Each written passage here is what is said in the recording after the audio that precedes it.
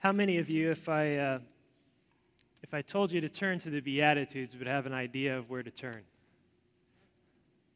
And if I said the Beatitudes were in the Sermon on the Mount? Yes, yes, yes, yes. How many of you, excuse me, my notes got a little confused between services. How many of you have ever sung This Little Light of Mine? Or have heard Christians referred to as being salt and light? How many of you have ever heard of someone talking about turning the other cheek? Going the extra mile? Giving somebody the shirt off of your back? Not many of you have heard of that? Just John? How many of you have ever prayed in this way? Our Father, which art in heaven, hallowed be your name. Only about a third of you, so nobody here knows the Lord's Prayer. My goodness. Or heard this, where your treasure is, there your heart will be. Or do not be anxious about tomorrow. Tomorrow will be anxious for itself. How many of you have not heard this? Judge not, lest you be judged. Not a soul, not a one. Or how about this? Ask and it will be given to you. Seek and you will find. Knock and the door will be opened. Or this. How many of you have not heard this? Do unto others what you would do unto others what you would have them do unto you. These are all direct quotes from one sermon preached by one man 2,000 years ago. The Sermon on the Mount, preached by Jesus himself. I would argue, the best sermon ever preached. And I defy you to argue with me.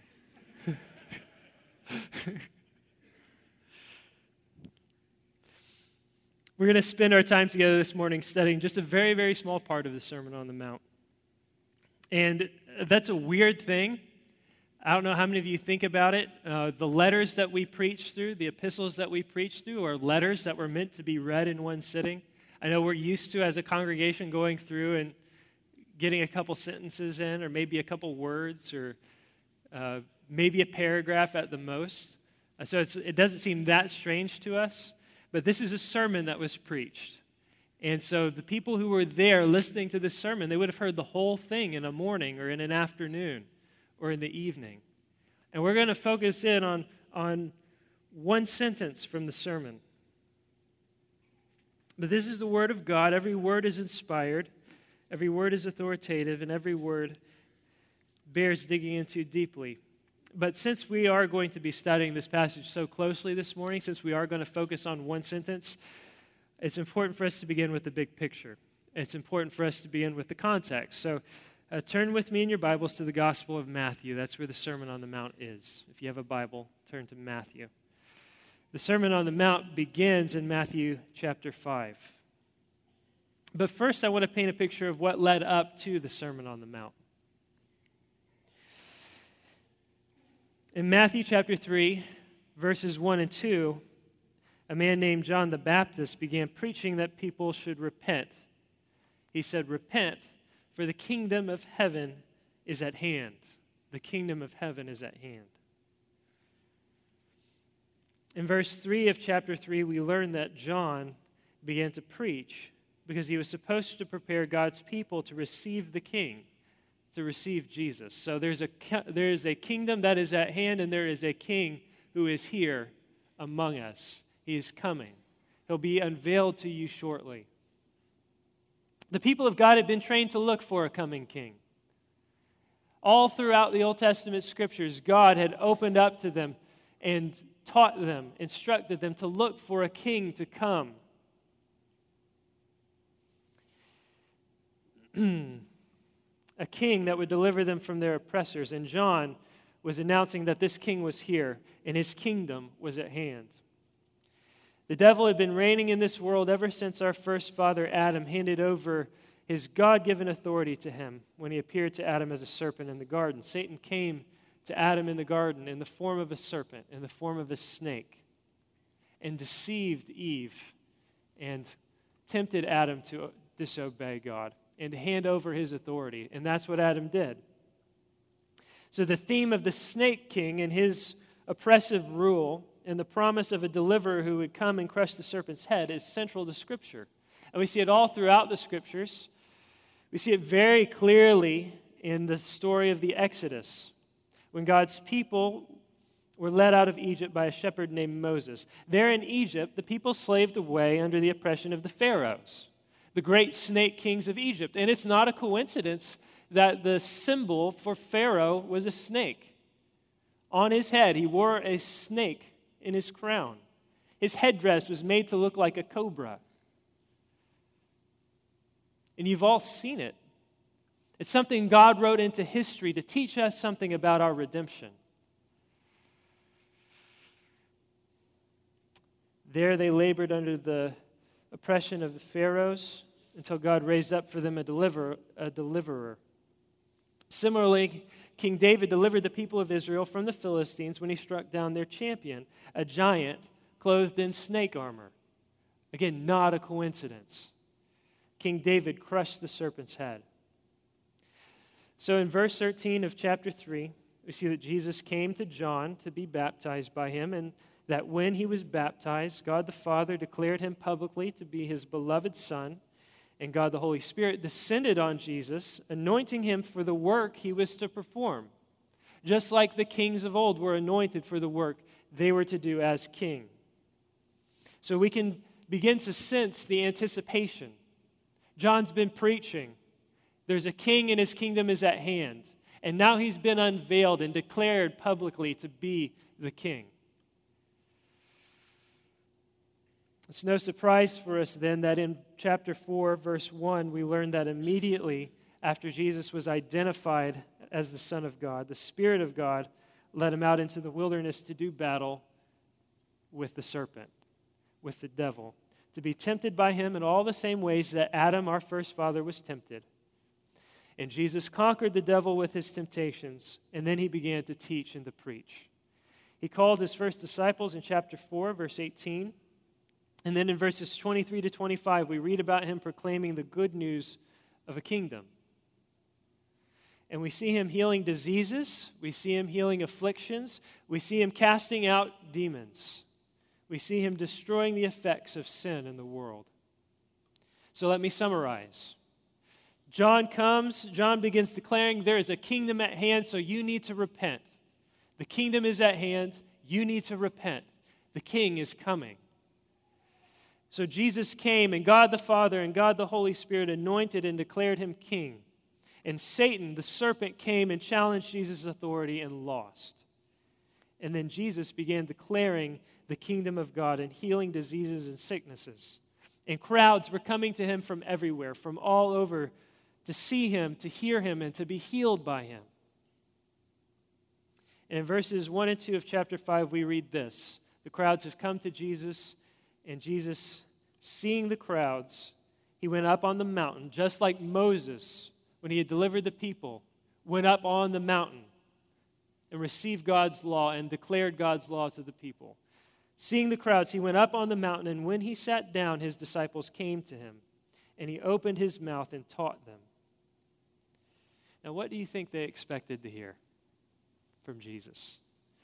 What do you think they expected? They've all gone out to see this man, this king, and to be healed by him. And he stands on the mountain, and he addresses them. What do you think they expected him to say or to talk about? They expected him to talk about the kingdom he was bringing, to declare that he had arrived, and it was time. And that is what he did. But he didn't do it the way that they expected him to. I think what he did was the exact opposite of what they expected. Who were these people that came out to see Jesus? Who was he going to preach to? Who is he going to declare the kingdom to? Well, they were a people that were poor and afflicted and oppressed. They had heard about Jesus. They had heard about his power to heal. They were the kind of people that needed to be healed. They were miserable people with very real problems, and they wanted relief. They wanted to be happy. They wanted to be made well. And Jesus had compassion on them. He had compassion on their needs. He healed them. But Jesus was able to look at them and see beyond their physical needs. He was able to look at them and see their hearts, their spiritual needs. And he saw a people who thought he was bringing in a worldly kingdom. He saw people who thought he was there to solve all their problems. He saw past their poverty. He saw past their sorrows and hurts. He saw past their lowly condition. He saw past the fact that they were hungry and thirsty. He saw past the fact that they were oppressed, that they were unclean and impure, that they were in the midst of conflict, that they had been abused. He saw past all of it. And Jesus did something we see him doing throughout all the Gospels. He took their physical needs and he connected them to their spiritual needs. He said, many of you are poor. Many of you are impoverished. And you want relief, and you think that relief will come to you if you can just get out of the hole that you're in.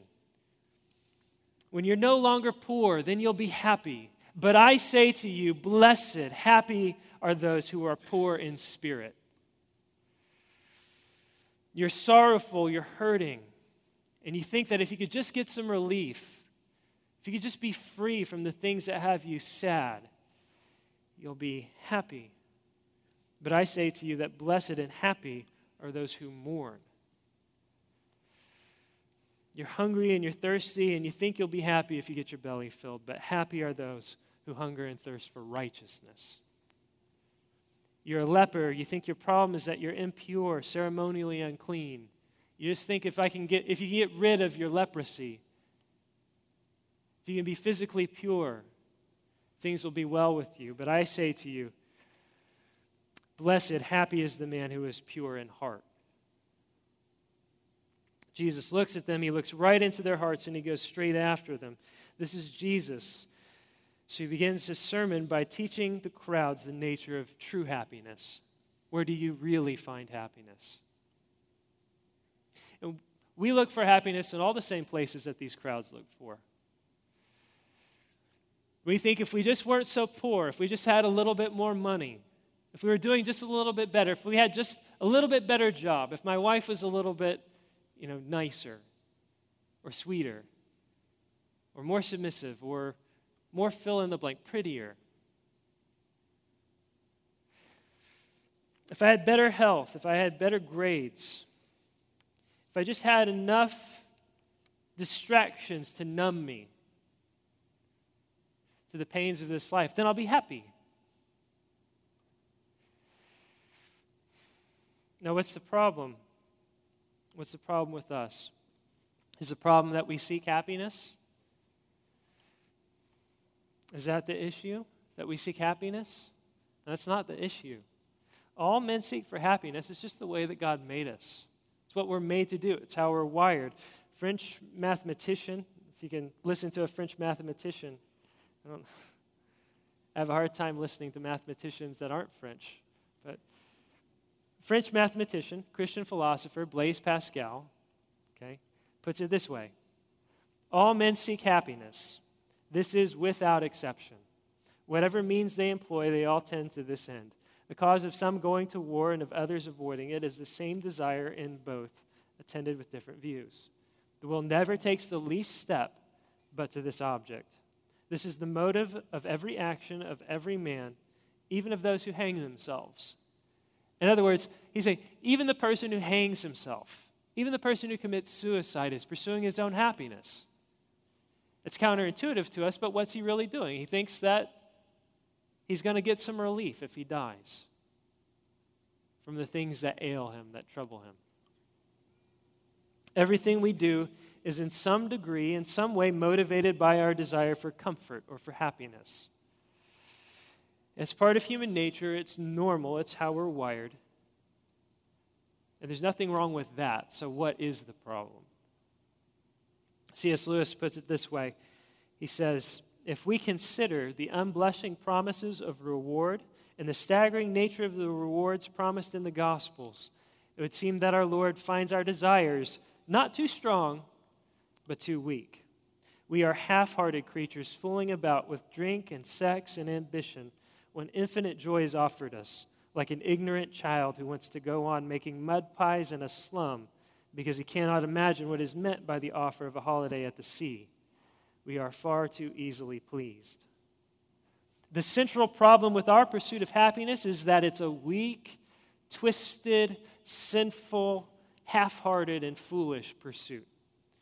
We have a hunger inside our souls, a longing that can't be satisfied by anything in this world, and like idiots, we turn to everything in this world to fill it up. And we just go from one thing to the next, to the next, to the next, looking for the one thing that will finally make us happy, that will finally fill us up, that will finally do the trick. And it can be more and more and more of the same thing, or it can be, this didn't work, so now that. But we keep going. The things of this world can't fill the deepest longings of our souls. Our souls are spiritual, they're not material.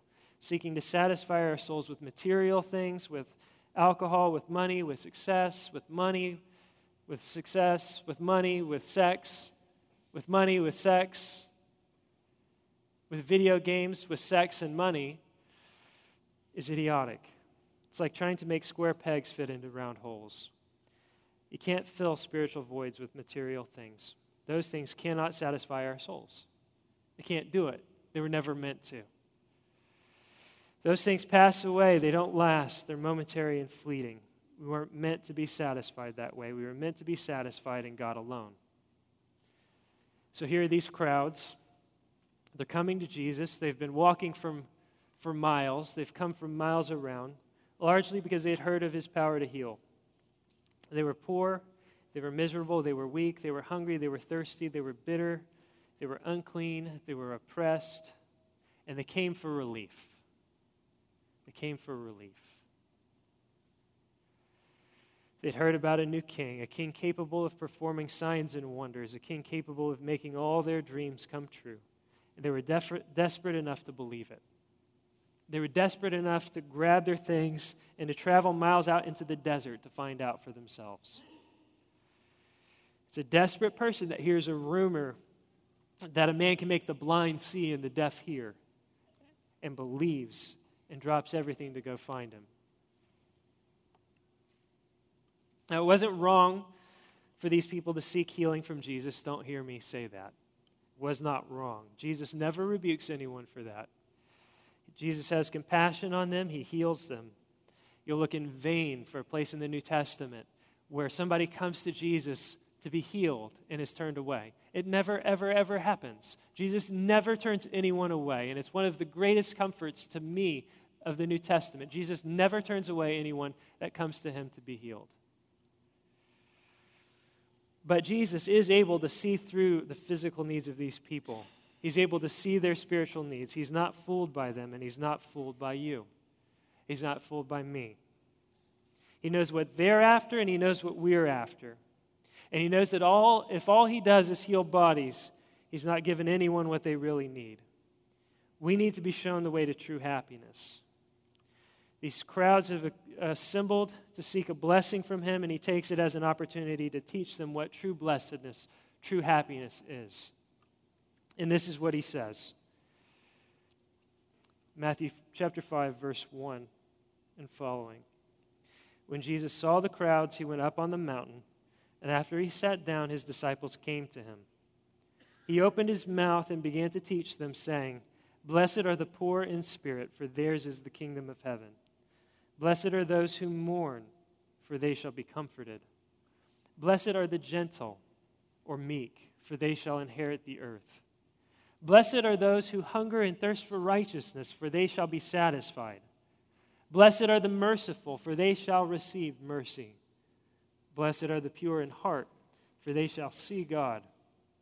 Blessed are the peacemakers, for they shall be called sons of God. Blessed are those who have been persecuted for the sake of righteousness, for theirs is the kingdom of heaven. Blessed are you when people insult you and persecute you and falsely say all kinds of evil against you because of me. Rejoice and be glad, for your reward in heaven is great. For in the same way They persecuted the prophets who were before you. Now, this passage is what is commonly referred to as the Beatitudes. The Beatitudes are not so much a how-to guide to happiness as they are a description of the man who's happy, of the man who's blessed or blessed. It's a description of the Christian. It's a description of Christian character. And the Beatitudes are very interconnected. Each one leads to the next. Being poor in spirit leads to mourning, which leads to being meek and humble, which leads to being hungry and thirsty for righteousness, which leads to being merciful. But in the time that we have left this morning, we're just going to look at one verse. We're going to look at the foundation, the beginning of happiness, of Christian character, of Christian happiness. And it's this: Blessed are the poor in spirit, for theirs is the kingdom of heaven. Now let's be clear. To be poor in spirit is not the same thing as to be poor. There are many, many men who have no money, but that does not make them poor in spirit. Jesus is not saying that financial poverty is a blessing, although I do believe that the Bible does teach that those who are poor are in a better natural condition to see their own spiritual bankruptcy. Now, the kind of man we think of as together and happy is a man that is brimming with self-confidence and self-esteem. He is the man who has it all together. He's a man who believes himself, who believes in himself. If you want to be happy and successful in this world, that's the very first rule. You have to believe in yourself. You have to have high self-esteem. If you look at yourself and see nothing but poverty, you'll never be a winner. That's a lie from the devil. Self-esteem is the foundation for worldly happiness. There's a pastor in, where is he? In California, who actually wrote a book on the Beatitudes called the Be Happy Attitudes, right? And he's the same man who said that the central problem in the world today is we need a reformation to rediscover the doctrine of self-esteem. Is that right? Isn't that what he said? It's Robert Schuller, that's right. Crystal Cathedral. Joel Osteen's no different. You know, if you're not getting out of bed in the morning and licking your lollipop and clicking your heels together and looking in the mirror and saying, man, I'm a winner, then you've got a problem. And the problem isn't that you don't have the problem is that you don't have enough lollipops. You know, that's the problem. You don't have enough lollipops, you know, waiting by your bed in the morning. You don't think highly enough of yourself. That's the prevailing wisdom, but that is not what Jesus says. Jesus says that the man who is blessed is a man who is poor in spirit. How do you even write a book on the Beatitudes and get past this very first one, poor in spirit, and somehow think that self-esteem is at the center of? He says it's the man who's poor in spirit. What does it mean to be poor in spirit? Poverty of spirit has to do with how you look at yourself. And it starts with looking at yourself in the light of God's holiness. When you do that, everything changes. Your high view of yourself is obliterated. And where you once saw things to take pride in, where you once thought you were awesome, a winner, you begin to see nothing but sin and emptiness and death and sickness and need. In other words, poverty of spirit is the condition you find yourself in when you have an honest assessment of yourself. When you're being honest. When you stop lying. It's when you look at yourself and you see that you really are nothing but a beggar before God, utterly and completely dependent on Him for everything. So poverty of spirit is a complete absence of pride. It's a complete absence of self-assurance. It's a complete absence of self-reliance. It's a complete absence of self-esteem. It's David, the shepherd boy, when he was anointed king over all Israel, saying, "Who am I and what is my house?" It's Isaiah when he sees a vision of God in the temple. You remember, He's in the temple and he sees a vision of God, and there are the angels crying out to one another, "Holy, holy, holy is the Lord Almighty. The earth is filled with his glory." The train of his robe fills the temple, and the house is filled with smoke, and the foundations of the temple are shaking. And Isaiah says, "Woe is me, I am undone, for I am a man of unclean lips, and I live among a people of unclean lips. And my eyes have seen the King, the Lord of hosts." It's the tax collector who stood far away off and beat his breast, saying, "Lord, have mercy on me, a sinner." While the Pharisee, quite full of himself, thanked God that he wasn't like the tax collector. It's the Apostle Paul who, looking at everything he had, every gift of God, said this, "I count it all rubbish for the sake of knowing Jesus Christ, my Lord." And it is Jesus who, though he was in the image of God, did not count equality with God a thing to be grasped, but made himself nothing, taking the form of a servant, being born in the likeness of men. And being found in human form, he humbled himself by becoming obedient to the point of death, even death on a cross. Do you realize, have you ever realized the dependence that Jesus had on God the Father and on the Holy Spirit? Do you remember how much he was in prayer? Do you remember him saying things like, "I can do nothing of myself"? Do you remember how Jesus interacted with men while he was on the earth? Do you remember him washing the feet of his disciples? Do you remember what he said about himself when he said, "The Son of Man came to serve, not to be served"? This is Jesus. This is the Son of God himself. This is God incarnate. Poverty of spirit is what you have when you come face to face with God and you see yourself for who you really are. When you come into God's presence and you see him as he is, everything becomes perfectly clear. And your pride is demolished. Your sinfulness is exposed. And you begin to understand what the scriptures mean when they say there is none righteous. No, not even one. Because you have seen the Holy One. And everything changes. Everything goes out the window. Everything you've ever boasted in is gone. Your intellect or your education, your athletic prowess, if you ever had any to start with, your money, your good looks, your charm, your relationships, your abilities, your self-righteousness, all gone. Now, dealing with that reality seems to us like the opposite of what will make us happy. If I lose myself, what else will I have? That's the fear that keeps us from being honest.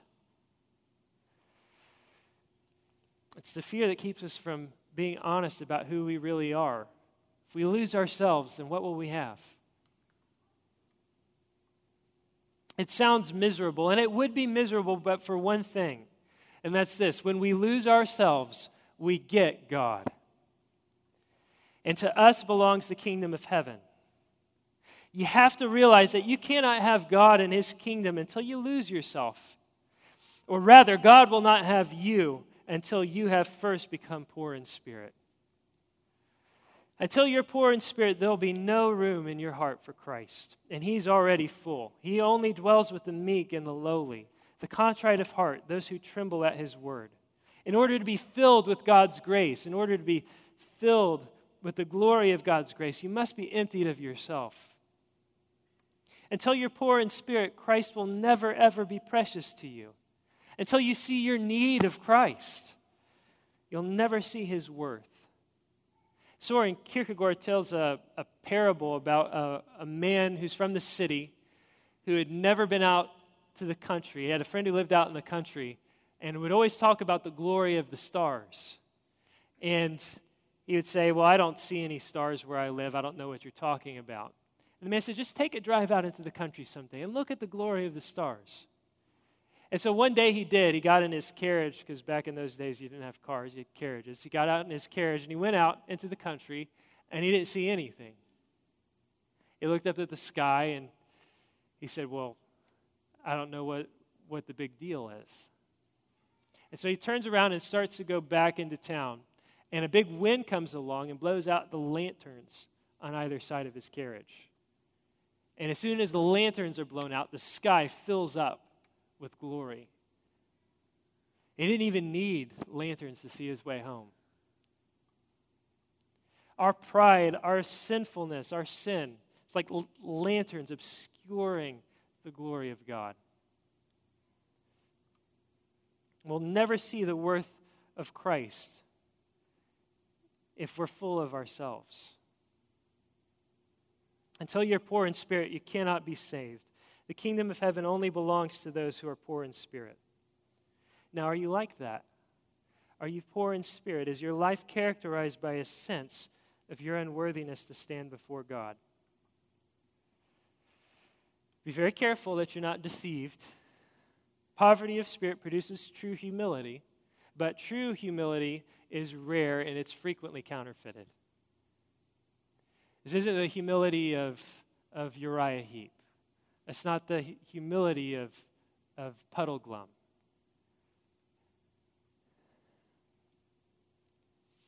True humility, being poor in spirit, actually produces joy. So here are a couple tests for you to consider to test whether or not your humility is real. Have you had enough of yourself yet? Have you had enough of your pride? If you're truly poor in spirit, you'll realize that hell belongs to those who cling to their pride. Have you ever been tired enough of yourself? You just want to be done with your pride. Is it a weight that weighs on you? A burden that's too heavy for you to bear? Is Christ truly precious to you? Once you see yourself as poor, as naked, as dependent on God, as empty, and realize that you deserve nothing but hell, and then turn to Jesus and find yourself accepted and embraced, covered, forgiven, cleansed, when Jesus then becomes riches to you, those who are truly poor in spirit see Jesus as precious above everything else in this world. Are you a mourner? Do you mourn over your sin and the poverty of your soul? Do you cry out to God for more grace and for more faith? Do you hunger and thirst for righteousness? Do you see your emptiness and find yourself crying out to God to be filled? Are you lowly in heart? Are you truly humble? Do you look at others and see their gifts and your weaknesses? Do you carry in your heart a sense of debt to God? Do you pray? Do you pray a lot? Beggars are always begging. It's what they do. A man who's poor in spirit is always and often on his knees before God. Are you humble enough to take Jesus on his own terms and not on yours? When he says, take up your cross, lose your life for my sake, do you flinch? Or do you say, yes, Lord, I am yours? When he hands you a sword and tells you to behead your favorite pet sins, will you obey? When he commands you to sever relationships that are sinful, will you obey? And then are you full of thankfulness and gratitude and joy? Those who are poor in spirit are overflowing with thanks and praise to God for his free grace. Everything is a gift. Everything is a gift of God's grace. And glory is everywhere for the poor in spirit. Undeserved, a warm sun and green grass, and air to breathe. Joy wherever you turn. The poor in spirit have nothing of themselves and yet find themselves constantly blessed by God. When you're poor in spirit, you'll begin to live a life of prayer and dependence on God. You'll lose your pride, and you'll learn genuine humility, not false humility, not the cheap counterfeit. When you become poor in spirit, your heart will overflow with gratitude to God and joy. You will mourn over your sin. You will long to put your sin to death because you will hunger and thirst for righteousness. And you will rejoice because you've been forgiven and you've received mercy, and you know that the kingdom of heaven is yours. You'll not be afraid to confess your sins to one another, because who cares what you look like? Who cares what people think about you? All that matters is having a clean conscience before God. When you become poor in spirit, you'll become truly courageous. You'll boldly declare God's word as a dying man to dying people, and you won't fear what happens to you, because the kingdom of heaven is yours, and no one can take it away. It was purchased for you with Christ's blood. And you haven't earned it, and you know you can't earn it, but you know the one who did. And you know the one who gives it freely. And you know the one who secured it for you with his own blood. So how do you become poor in spirit? There's only one way, and it's you have to see God. You have to see God for who he is. You have to get out of yourself, and you have to look to God. You must have your eyes opened by the Holy Spirit. Well, how will you do that? How will you do that? How will you see God? Well, you're here, and you're among God's people, and you're hearing God's word spoken to you. And you have God's word to read and to study and to meditate on. You have his law, which is a reflection of his character. You can look at what he expects of you, and you can see how holy he is. You can contemplate standing in his presence before him at the judgment seat, which you will do one day. You can look at the Lord Jesus in the Gospels and see how tender he is, how full of compassion and mercy he is to all who come to him. The more you look at God, the more you look at Christ, who is high and holy and meek and lowly. The more desperate you'll feel, the more needy you will feel, and the more hopeful you will feel. Because you'll come to him, you'll be driven to him with empty hands to beg and to be filled and to be forgiven, to be taken in. You'll cast yourself on his mercy, and you'll find that he's merciful and full of compassion to everyone who comes, ready to heal, ready to forgive, ready to restore.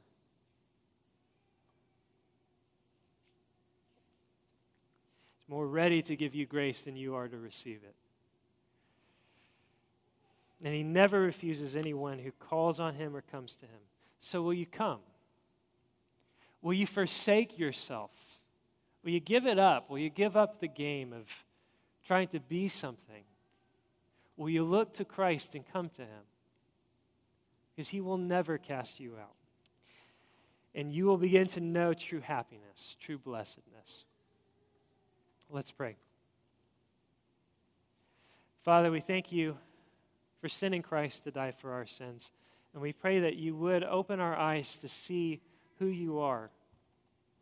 Father, would you help us? Would you grant us true poverty of spirit? Would you teach us what it means to know you and to walk in your ways? Would you make us a people who are truly blessed, truly happy? We pray in Jesus' name. Amen.